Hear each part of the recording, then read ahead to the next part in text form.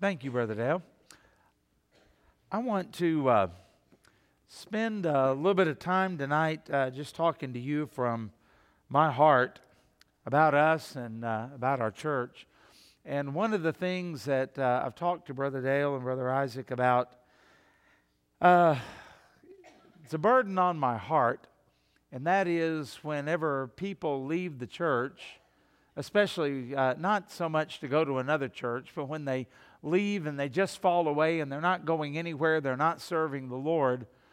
And then whenever they do get right with God, they don't come back here. Have you noticed? And they're embarrassed and I don't know, a lot of things like that. And my heart would be, for example, I think most every family has had a child or a grandchild or a niece or nephew or something go into rebellion. And they go into rebellion, they hate their family, they don't want to be around the family anymore, they move as far away as possible for the family. But whenever they get into trouble, what do? And most of the time they call mom or they call dad or they call grandma or grandpa or somebody, and they want help because they know their family is willing to help them. And my the thesis of what I'm talking about tonight is that's the way I want our church to be.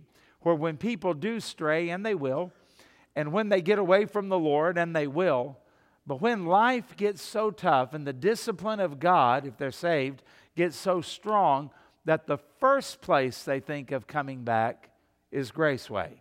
The first people they want to see are you. The first thing they want to do is to get things right, as they certainly should. And that doesn't always happen. I don't know if it's unique to our church or not, because I don't know of any research that's really done on that. All I know is what I see. And I want people that when they come back, not to be shamed or embarrassed or anything like that. I want them to feel loved and welcomed and affirmed, which means that our hearts have to be knit together, okay, all of us, and we are working in the power of the Holy Spirit to reclaim those people who have fallen away. It means we need to think about them. It means we need to pray for them. It means we need to reach out to them. It means we don't just let them go and do whatever they want to do. And we'll talk a little bit more about that in a second. I want to give you some scriptures because I think most of the time in Southern Baptist churches, we talk about and emphasize the Great Commission. We got to witness to the lost. We got to get those lost people saved. Well, amen. That certainly is true.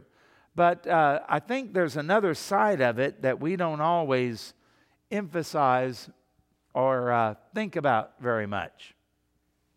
For example, in the Great Commission, it's obvious that's about going after the lost. Matthew 28:19 and 20, "Go therefore and make disciples of all nations, baptizing them in the name of the Father and of the Son and of the Holy Spirit." Well, that tells us they're new believers, because you don't baptize people that are backslidden. They're already baptized. And this is for a new believer, "teaching them to observe all that I have commanded you, and behold, I'm with you always, even to the end of the age." So if you really want to feel, you say in your life, "I just don't feel the presence of God." Well, Jesus tells you here, start witnessing. Put yourself out there. Tell other people about Jesus. Hand out gospel tracts. Those type of things, because you don't have to pray, "Lord, be with us while we go witness." He's already told you that He is. And so practice the presence of the Lord. But also know that when we talk about reclaiming people, we might be talking about lost people. Maybe they've gone through the baptistry. Maybe they've gone through different programs of the church. But we cannot negate what the Apostle John said in 1 John 2:19. "They went out from us, but they were not of us. For if they had been of us, they would have continued with us. But they went out that it might become plain that they are not of us." Now that should never make us feel good. And I've heard over the years far too many people go, well, there's probably not saved anyway. Well, shame on us if we would ever think that. It may be true, and we may need to think about it, and we should be burdened about it, but we should never, ever, listen to me, we should never, ever be flippant about it or use it as an excuse as to why we don't try to reach them. But it's far too easy to go, well, you know, they hadn't been to Sunday school in 10 years. They're probably not even saved. Well, how much effort have you put into finding out? How much prayer have you put into it? Because see, that statement, they're probably not saved, should actually break our hearts. And it should actually cause us to be even more concerned and to double our efforts at trying to reach them, because eternity is at stake as far as we know, right? And so that's the kind of thing that we ought to have compassion for the lost, even lost church members. I was one of them. Some of you, I know, have been a lost church member before, and thank the Lord for His grace and His mercy, but also He used people during that time to give us the gospel, to show us the truth, and to bring us to know Him. So, when we talk about the Great Commission, we certainly are talking about people outside of the church, but we very well may be talking about people that we know, people that are in our family, people that were in our Sunday school class, people that used to sit and worship with us. It might be that they are false converts, and that certainly should bother us. But there's another emphasis, and these are some verses that talk about the sheep. They talk about the sheep. Now, I'm going to make a premise here that when Jesus talks about separating the sheep from the goats, that the sheep are the ones who belong to Him, and the goats are the ones who don't belong to Him. Okay? So when I think about it like that, and then I read these verses, in John chapter 10, verse 24 through 28, to the Jews gathered around Him, that makes more sense, gathered around Him and said to Him, how long will you keep us in suspense? If you are the Christ, tell us plainly. And Jesus answered them, I told you, and you do not believe the works that I do in my Father's name. They bear witness about me. But you do not believe because you are not among my sheep. My sheep hear my voice, and I know them, and they follow me. I give them eternal life, and they will never perish, and no one will snatch them out of my hand. Boy, how many of you say amen to that verse about just the security that we have in Christ because we are His sheep? Okay? So, I guess that verse means that every one of Christ's sheep always follow Him, and they always do what's right, and you never find any of the sheep going astray. Or do you? Because I'm going to say that you all stray, as I do, maybe not for long, maybe for a few seconds, maybe a few minutes, maybe an hour or a few hours, maybe for a day or two, maybe it goes on for a week or two, maybe it goes longer than that. We've all had those periods in our life where we've been cold and distant from the Lord.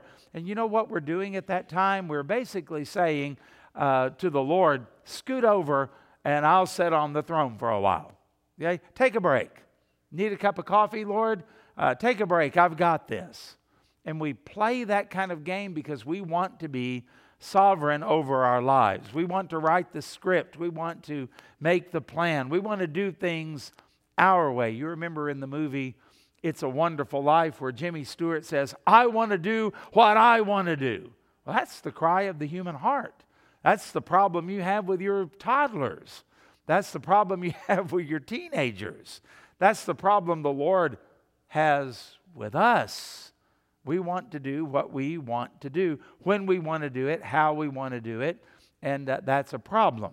And the old hymn writer got it right when he said, prone to wander, Lord, I feel it, prone to leave the God I love, because we all do to some degree. Now think about Matthew 18, 12 through 14. What do you think? If a man has 100 sheep and one of them has gone astray, does he not leave the 99 on the mountains and go in search of the one that went astray? And if he finds it, truly I say to you, he rejoices over it more than over the 99 that never went astray. So it is not the will of my Father who is in heaven that one of these little ones should perish. Now that's talking about the sheep, because sometimes sheep, well, they wander off. They're defenseless. They're in danger. They're in peril. There are wolves, bears, lions, things like that. And sheep are not too smart, are they? And we find out all the time there are things that we do and we go, why did I do that? Why did I think that was a good idea? Why did I not do what God said to do? Why did I not do what I knew was right?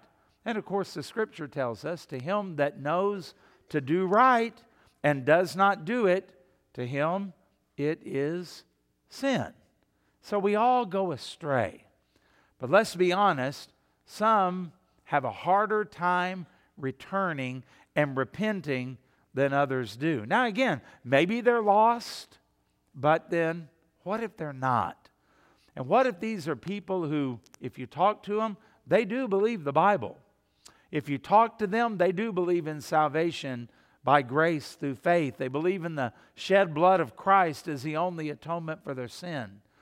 You say, well, then they're okay. Are they? Are they?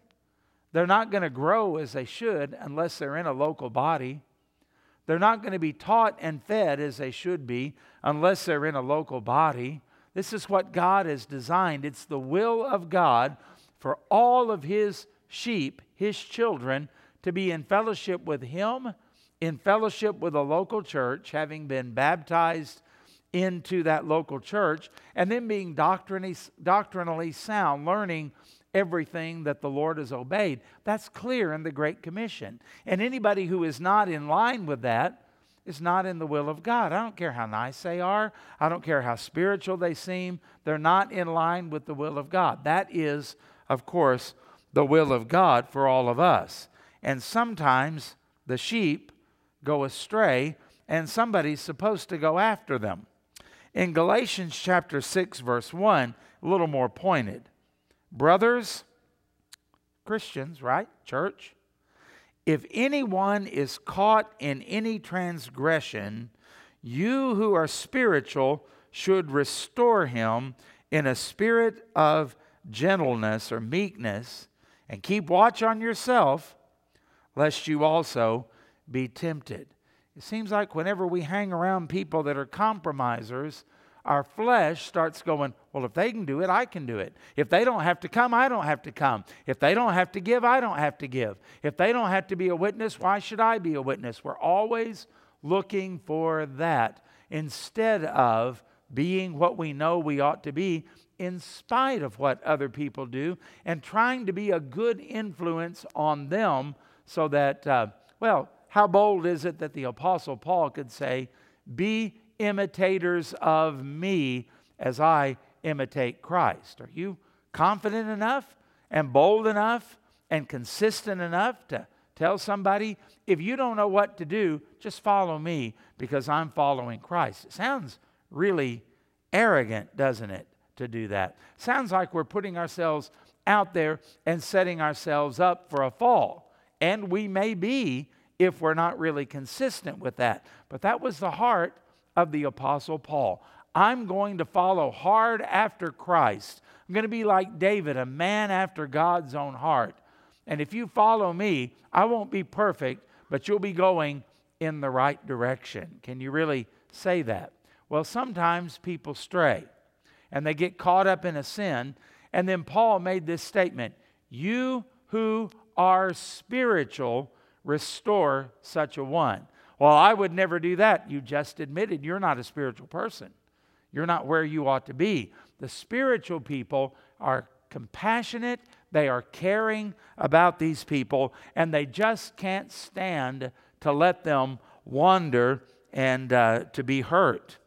James chapter 5, verse 19, maybe more of these than you thought. My brothers, if anyone among you wanders from the truth, and someone brings him back, let him know that whoever brings back a sinner from his wandering will save his soul from death and will cover a multitude of sins. In other words, whenever you go after somebody, pray for them, care for them, stay in contact with them, and as the door is open, you might even plead with them to get right with God and come back to the church. You're really being like Jesus, the good shepherd of the sheep, and he's using you to reach out to one of his. So in this, what I've attempted to do is to show it is about the lost, and it is about the world.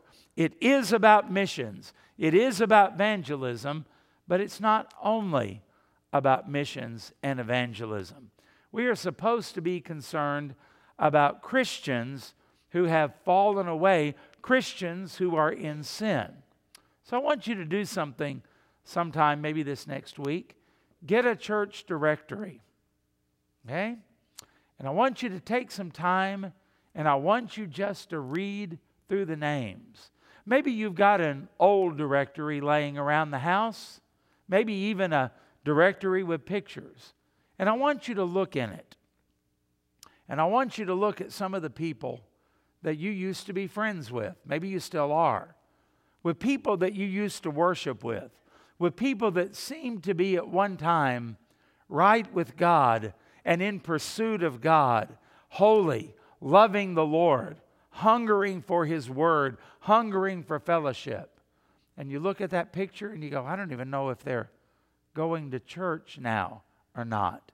That should bother us. That should cause us to shed a few tears. That could cause us to be fearful about their eternal destiny. Maybe they're not really saved. It could be. Or maybe they are, and they've been living under the chastisement of God for so long, they don't know what the joy of the Lord is. They don't know what the peace of God is that passes understanding. They have no idea what it is to walk in the fruit and the power of the Holy Spirit. And the sad thing is, they have gotten used to it. And what happens when a rebellious child in any family gets used to walking in rebellion and being punished, disciplined all of the time? After a while, they go, well, that's no big deal. I can handle that. Oh, is that all you got? And they continue on in it. And so it has to become more severe until it gets their attention. So a loving God who, according to Hebrews 12, disciplines every child that He receives, what does He do with the stubborn? What does He do with those who continue to resist the will of God as they know it to be in the Word of God? Well, to me, it would seem as though the discipline is going to get more and more severe. In fact, the Bible even says that there is a sin unto death. There have been a few people that I have buried that their testimony was not real consistent. And yet they had a testimony that they had trusted Christ as their Savior and Lord. And I was agonizing over that one time. How could this person, this person in the casket in front of me, how in the world does this square with Scripture when they don't show the fruit of salvation? And then the thought occurred to me, that might be why they're in the casket. The Lord said to them, to quote the pastor Sammy and I grew up under, I have promised to make you like Christ, Romans 8:29. And if you won't cooperate with it down here, I'll take you home where it'll be instantaneous. But it will be done. And so we think about people like that, and we go, what is the Lord going to do in order to get their attention? And so we pray for them. Oh, Lord, give them a tender heart. Give them a renewed mind.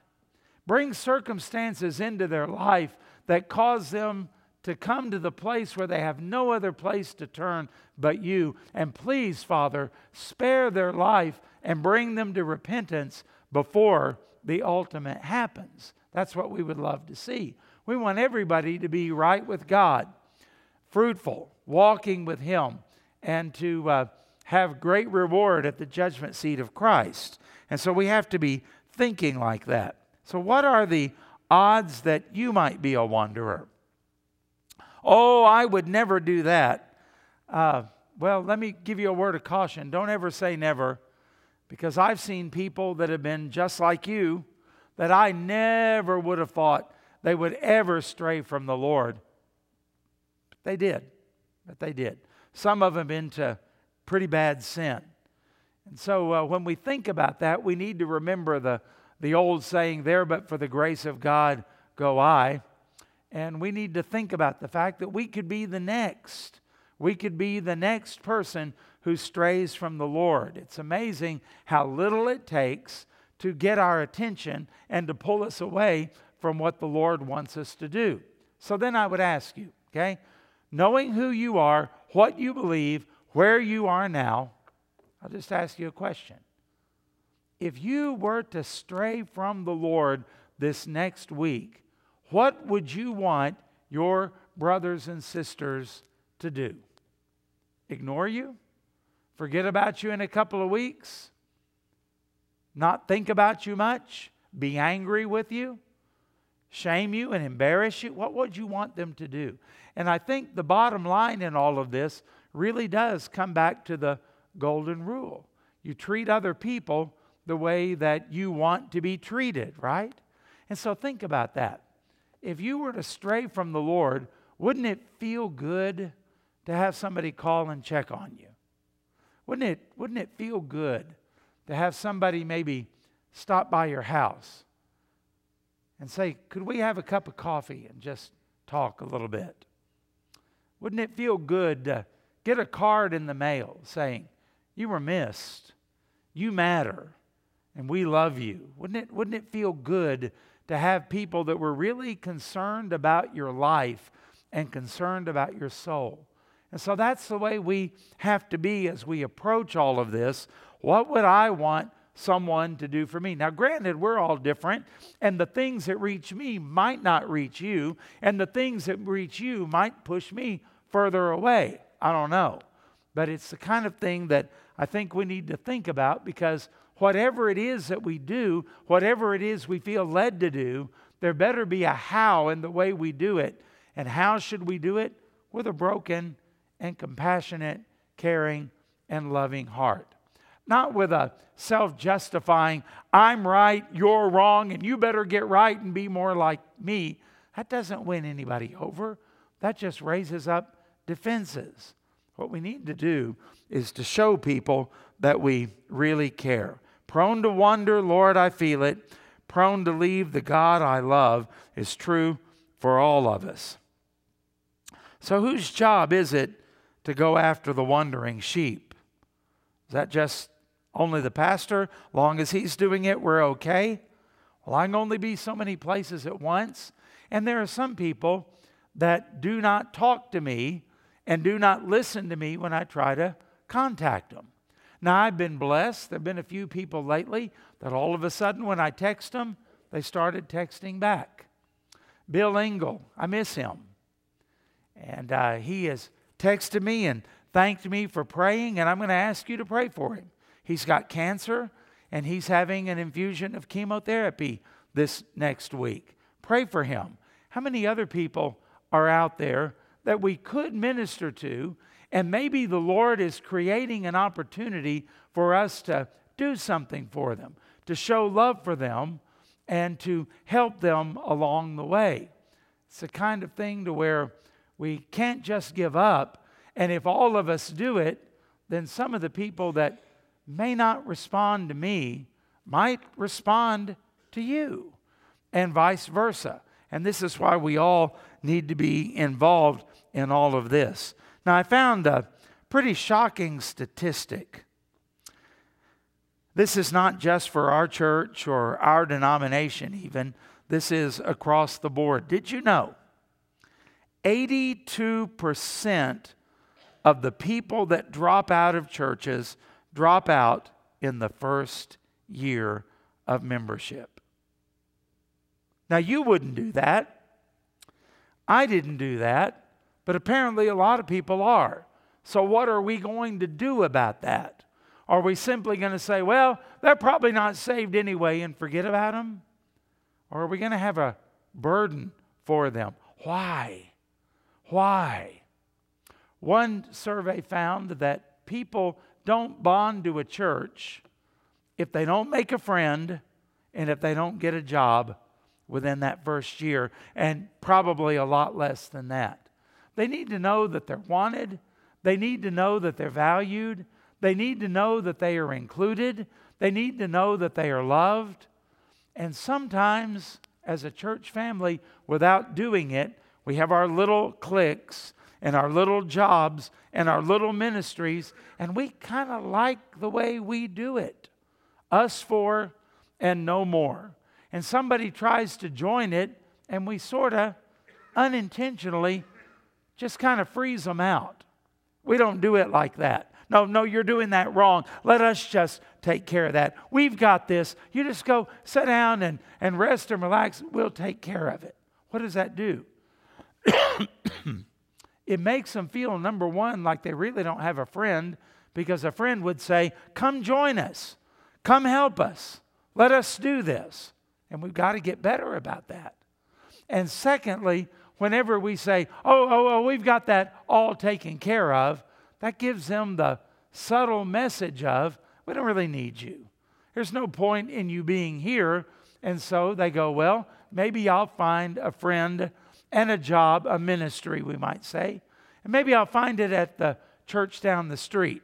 Maybe I'll find it at another place. I thought it was here, but I'll find it somewhere else. And that's the kind of thing that we have to watch out for. We have to make sure that we are hospitable. We have to make sure that everything about the church is something where the barriers that the enemy would put up and that the flesh would put up are all taken down. I mean, that can also mean things like the way the church is furnished and cleaned and arranged and signs and all of that. Yeah, we get all of that. But it also can be this. How was I treated when I came in? Did anybody really talk to me? Or when they talked to me, did they just do the nice thing and say, hi, good to see you, but don't stop me? And they walk on by and they go talk to their friends, sit with their friends. You know, really, the truth is, you can do that anytime you want to. It doesn't have to be just at church. But what about that visitor who doesn't know where to sit? How about that visitor who they don't remember where the nursery is? In fact, I was talking with a visitor this morning that was here, and he couldn't remember where he parked. And we figured it out, and then I was able to show him how to get out there so he could get home. How embarrassing would it be to have a visitor out on the parking lot, wandering around, looking around, going, where did I put my car? And other people are driving by, and they may wave and they may honk, and all that does is further his embarrassment. That's the kind of thing to where we have to engage with people and show them and make sure they know where the restrooms are, to make sure they know how to get to the auditorium after Sunday school. We had a lady visiting in our class a couple of weeks ago, and Sammy asked her, do you know how to get to the auditorium? And you know what she said? No. Well, bring them down. Help them out. They may not remember where the nursery is. Where is that thing? Which stairway did I go up? How do I get back to that? That's where you go to them and say, do you have children in the nursery? Yeah, I sure do. Would you like for me to show you where that is? Yeah, I really would. Do you know where the restrooms are? Anything like that at all that shows love and care, respect and honor. They are our guests, and we should treat them like royalty whenever they come, because we want to take down every barrier that they might have. And so the enemy will point out everything. If something's dirty, if something's untidy, if something's unkept, well, you know it's going to be pointed out by the enemy. So let's take that away. If we are friendly, but the only way we're friendly is when we're supposed to be, and friendly because we have to be, what does that really say to the person that they're only doing this because somebody asked them to do it, or somebody said it's time where we shake hands and greet our guests, but we don't do it any other times? Listen, it makes more impact when you talk to a visitor before church and after church, when nobody is telling you, man, that is what causes them to think and assume that we're a friendly church. So those are the kind of things that we need to do and we need to be careful about. They need a friend and they need a job. 62% of the dropouts say that they are open to returning. What if we were able to pull that off? Can you imagine? 62%. I don't know if they're telling the truth or not. They may just be saying that because it's the right thing to say, but what if it's right? And what if some of those people that have dropped out of our church would come back if they thought that they were wanted, if they thought that they were welcome? I know that shouldn't matter. They should do it for the glory of the Lord. But they're not there, obviously, or they'd be in church. Maybe they got their feelings hurt. Maybe somebody said something rude. You ever had anybody say anything rude to you at church? Happens, doesn't it? Maybe you've done it to somebody else and you didn't mean it, but it was taken that way. Sometimes people get hurt. Sometimes they misunderstand.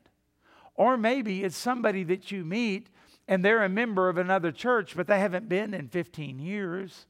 Well, they need to be going somewhere, and you invite them here, and they think you're a friendly person, and they relate to you, and they go, yeah, I'll try your church. I mean, we're not in competition with other churches, and they're not in competition with us. We're all supposed to be about the kingdom of God and these sheep that have gone astray. And so I would just say, whenever you think about some of these people, don't just assume, well, they know where we are. They know how to come back. That's not what the shepherd does. And so to be like Jesus, we need to, well, think about these things. How about inviting them? How about just saying, man, we've missed you at church. We've missed you in Sunday school. We would love to have you back. Why don't you come with me this next week? Or something like that. Just invite them. You might be surprised who might come if they realize that they don't have to walk in to this big empty building alone and have everybody, when they start coming in, looking at them and saying things to them that are very uncomfortable. How about making a phone call? How about if you called one of those people and say, hey, I hadn't talked to you in a while. I was wondering, how you doing? How are things going with your family? How are things going with the job? How can I pray for you?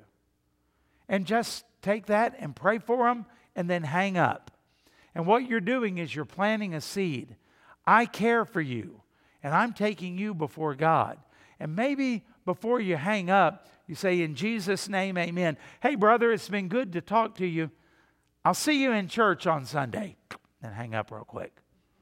What are you doing? You're planting the seed. You're planting the thought. Maybe they haven't thought about it in a long time.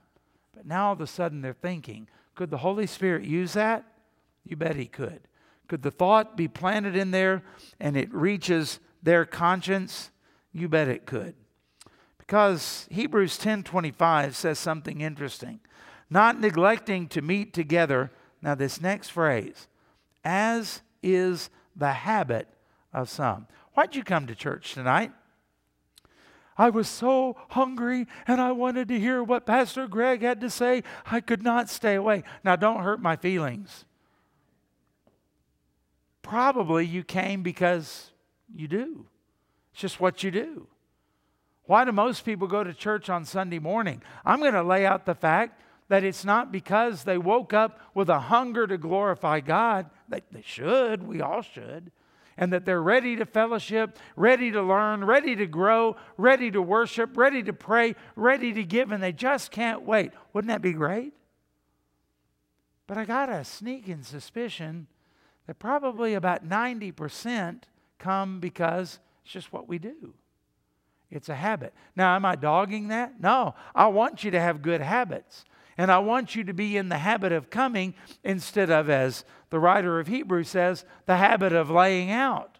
Because you know how it goes. You miss one Sunday, it's easier to miss two. You miss two, it's easier to miss four. You miss 5 or 6, and you're embarrassed to go back. You don't really want to see anybody at Walmart or anywhere else, much less church. You don't want the looks, and you don't want the questions. You don't want to have to give any account of your life. You know the drill. You know how it is, because we're all the same when it comes to that, right?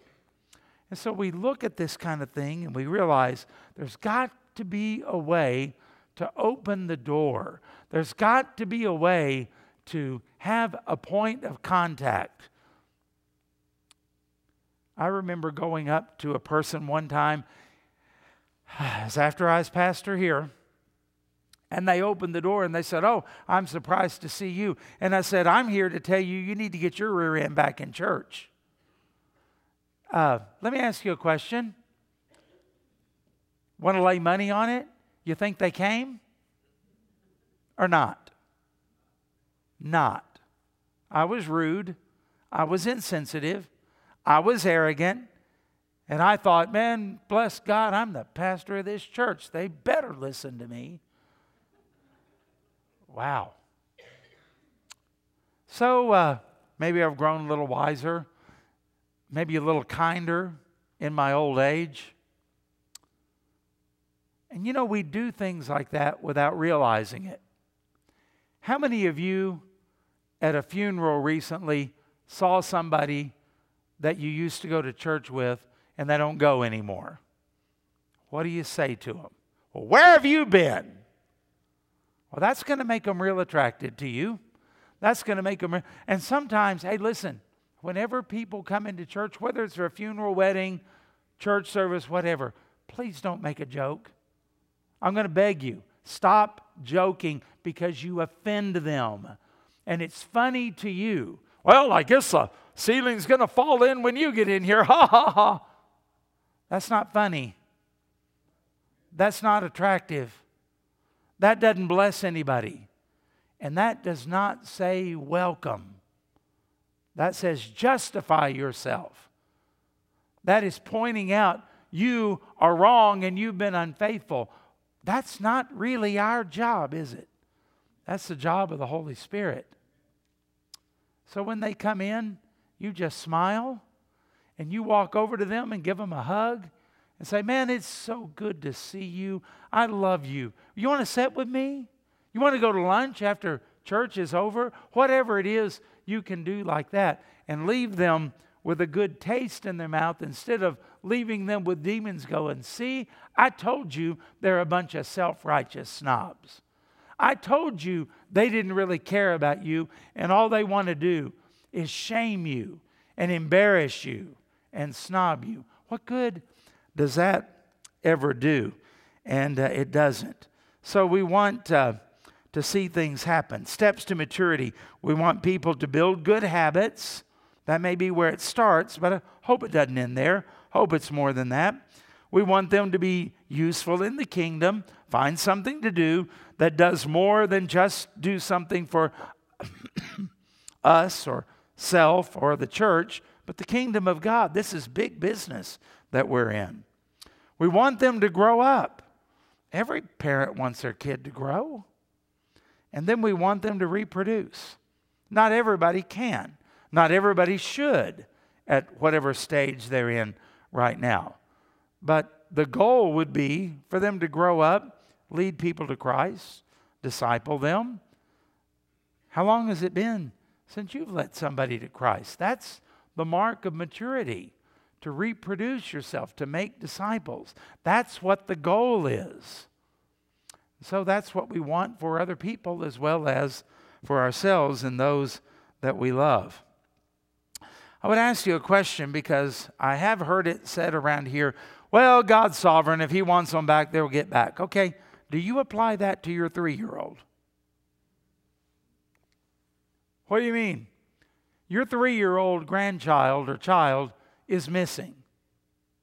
Nobody can find them. They wandered off. They're in the woods. What do? Well, God's sovereign. I'm going to go home and watch TV. You would never do that. Now, is it true God's sovereign? Of course it is. But do you have a responsibility? Yeah. And it's more than just a responsibility.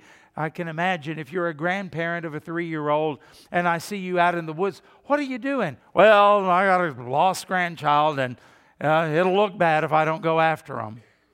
That wouldn't happen. You would be heartbroken. If you saw your 3-year-old about to run out into traffic, would you just go, well, I guess if God wants them to live, they'll live. I'm going inside and drink iced tea. You would never do that. Well, what are we doing with God's children? Do we care that they're being ravaged? Do we care that the enemy is ensnaring them? Do we care that they are hurting themselves? We've got to have a heart of compassion. And so this is the way it needs to work and to move. And that's why we have try to have monthly fellowships. I would encourage you, invite lost people to that. Invite unchurched people to that. But invite some of our dropouts to that too. They may feel weird coming back in here, but they would come and eat something with all of us. And it makes an open door. Even in your Sunday school class, have fellowships that people can come to and that they can be a part of. And invite inactives for that and build relationships and involve them in maybe some kind of a service project. Oh, we've got a widow that needs tree limbs trimmed. You want to help me with that? I mean, something like that they might get involved in. And use your common interest. If you play golf, I don't, but if you do, invite them to play golf with you. Invite them to play checkers with you. I don't care. Invite them to go eat with you. Whatever you need to do, just find some common interests. And this all makes me think of, I mentioned this before, the old Motel 6 commercial, we'll leave the light on for you. And I think that's the way it ought to be at church. And May 3rd, 1999, we had that big tornado come through Moore. And people would come out of their houses up on Nail Parkway and places like that. They didn't know where to go. And one of the cops that was helping there said, hey, you see over there that big cross on that church? Yeah, follow the cross and you'll be safe. Head to the cross and you'll be safe. Hey, folks, isn't that really our message? Come to Jesus. There's forgiveness for the lost, but come to Jesus. There's also forgiveness for the saved. This is how you get right with God. In John 21, we find that the disciples have said, I'm going fishing. And by that, they didn't mean I need to relax, I'm under stress, I'm going to go wet a worm or anything like that. They meant I'm going back to the fishing business. I don't understand this, especially Peter. He had denied the Lord, and he didn't really see that there was any hope or future for him with Jesus. And so they went out and they go fishing. You remember the story? One of the disciples says to Peter, it's the Lord on the shore. And Peter, for whatever reason, jumps in the water and swims. It's like he couldn't wait to get back to Jesus. But what was it like? Now, if it's the Jesus most of us think of, he'd be standing there with a whip. Peter, I'm going to take it out of your hide. How dare you disgrace me and deny me? You will pay. Is that your view of Christ? You know what I found when I read John 21? When Peter comes on the shore, the Lord Jesus said, I've got breakfast. We're going to have a fellowship. We got some food. Do you remember when H.D. Patterson, when all those years Terry would come by herself and with her kids? But H.D. would show up whenever there was a fellowship. He liked to eat. You know what happened? We eventually baptized him right back there, didn't we? Yeah, because there's something about food and there's something about eating together and all of that that is incredible. You'll notice too as you look through all of those things, just the kindness of Jesus. And there he is saying, bring your fish in here. Look, we got the charcoal fire here. Let's eat together. It wasn't just Peter. It was for all of them. And how kind he was, not rebuking them for being out on the lake, not telling them what sorry outfits they were, even though they were. What an amazing thing that we find there with the Lord. And then Peter is restored. I think it's John 21 that set him up for preaching on Pentecost. The God denier, the Christ denier, now is standing up in front of thousands of people proclaiming Christ, and 3,000 souls get saved. And Peter becomes an effective person for Christ. Yeah. Well, how did the Lord treat him, and how did the Lord do that with him? How did the Lord restore him? And I think this is the kind of thing that we need to think about, and we need to learn, and we need to follow the model of the Lord Jesus Christ. Making breakfast, being kind. He was personal with Peter and with the other ones. And then he was focused on his sheep, because it's even there with Peter that when he says, Peter, do you love me? And Peter says, oh, Lord, you know I do. 3 times, once for every time Peter denied him. And what does the Lord respond with all 3 times? Feed my what? Sheep. Because the sheep matter to Christ, even the ones that stray, even the ones that are not where they ought to be, because Peter was one of those in the Sea of Galilee. And what happens? Jesus pursued him. Jesus restored him. Let's follow the model of Christ. Go home, get yourself a directory, and make yourself a prayer list of people that are no longer active in our church. Now, we don't want to steal them from other churches. If they went to another church, good for them. That's fine. But a lot of them aren't. And we need to make it a matter of prayer and be burdened for them and be burdened for their children, their families. And we need to ask the Lord, how can I turn the light on so that they will follow the cross to safety? They need to be back. How can we treat them? What can we use in order to bring them back and let them see we're not mad at them? We're not angry at them. We're not here to embarrass them. We love them. We care for them. We want them back. What can we do? And here's my prediction. If everything we've said tonight is true from the Word of God, and the Lord Jesus has a heart for his straying sheep, he'll guide you into that way, and he'll give you the same heart that he had. And what if we did that in a spirit of victory, in a spirit of power, in a spirit of love?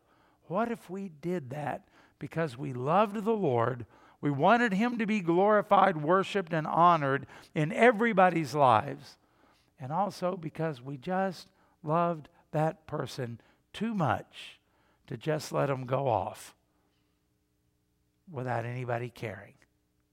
Would you think about that? Would you consider that? And would you do what the Holy Spirit leads you to do for the glory of God?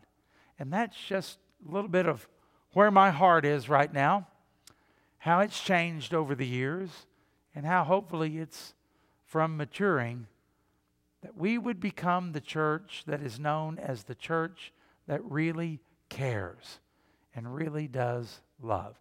So let's close with a word of prayer, okay? And I appreciate your attentiveness. Now my prayer would be that you put it into action. Father, who is it that we could reach?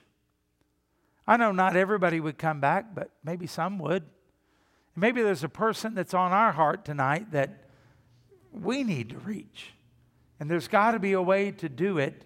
And it's got to be more than just barking out commands or telling them where they're wrong. They know they're wrong. That's why they're embarrassed to come back. Let us be the ones that welcome them.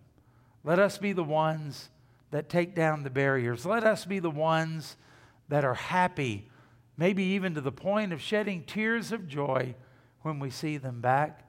May we be the ones that help them to grow in the Lord and help them to become disciple makers one of these days. So who is it? Put a name, put a soul on our mind even now. Or as we look back at those old directories, and let us begin to pour our heart out before you and to raise their name before the Lord. And we pray we would see miracles. And those people that we look at and we say, oh, they'll never be back, I pray they'd be the first ones to come back. And just to show us who you are, just to show us how sovereign you are, just to show us your greatness and your power, just to overwhelm us and make our jaw just drop with amazement. We pray we would do this. And we pray that when we are ready for them to come back, expecting them to come back, may we greet them with open arms in the love and the kindness and the mercy of the Lord Jesus Christ. And all of this we pray in Jesus' name. Can you say amen to that?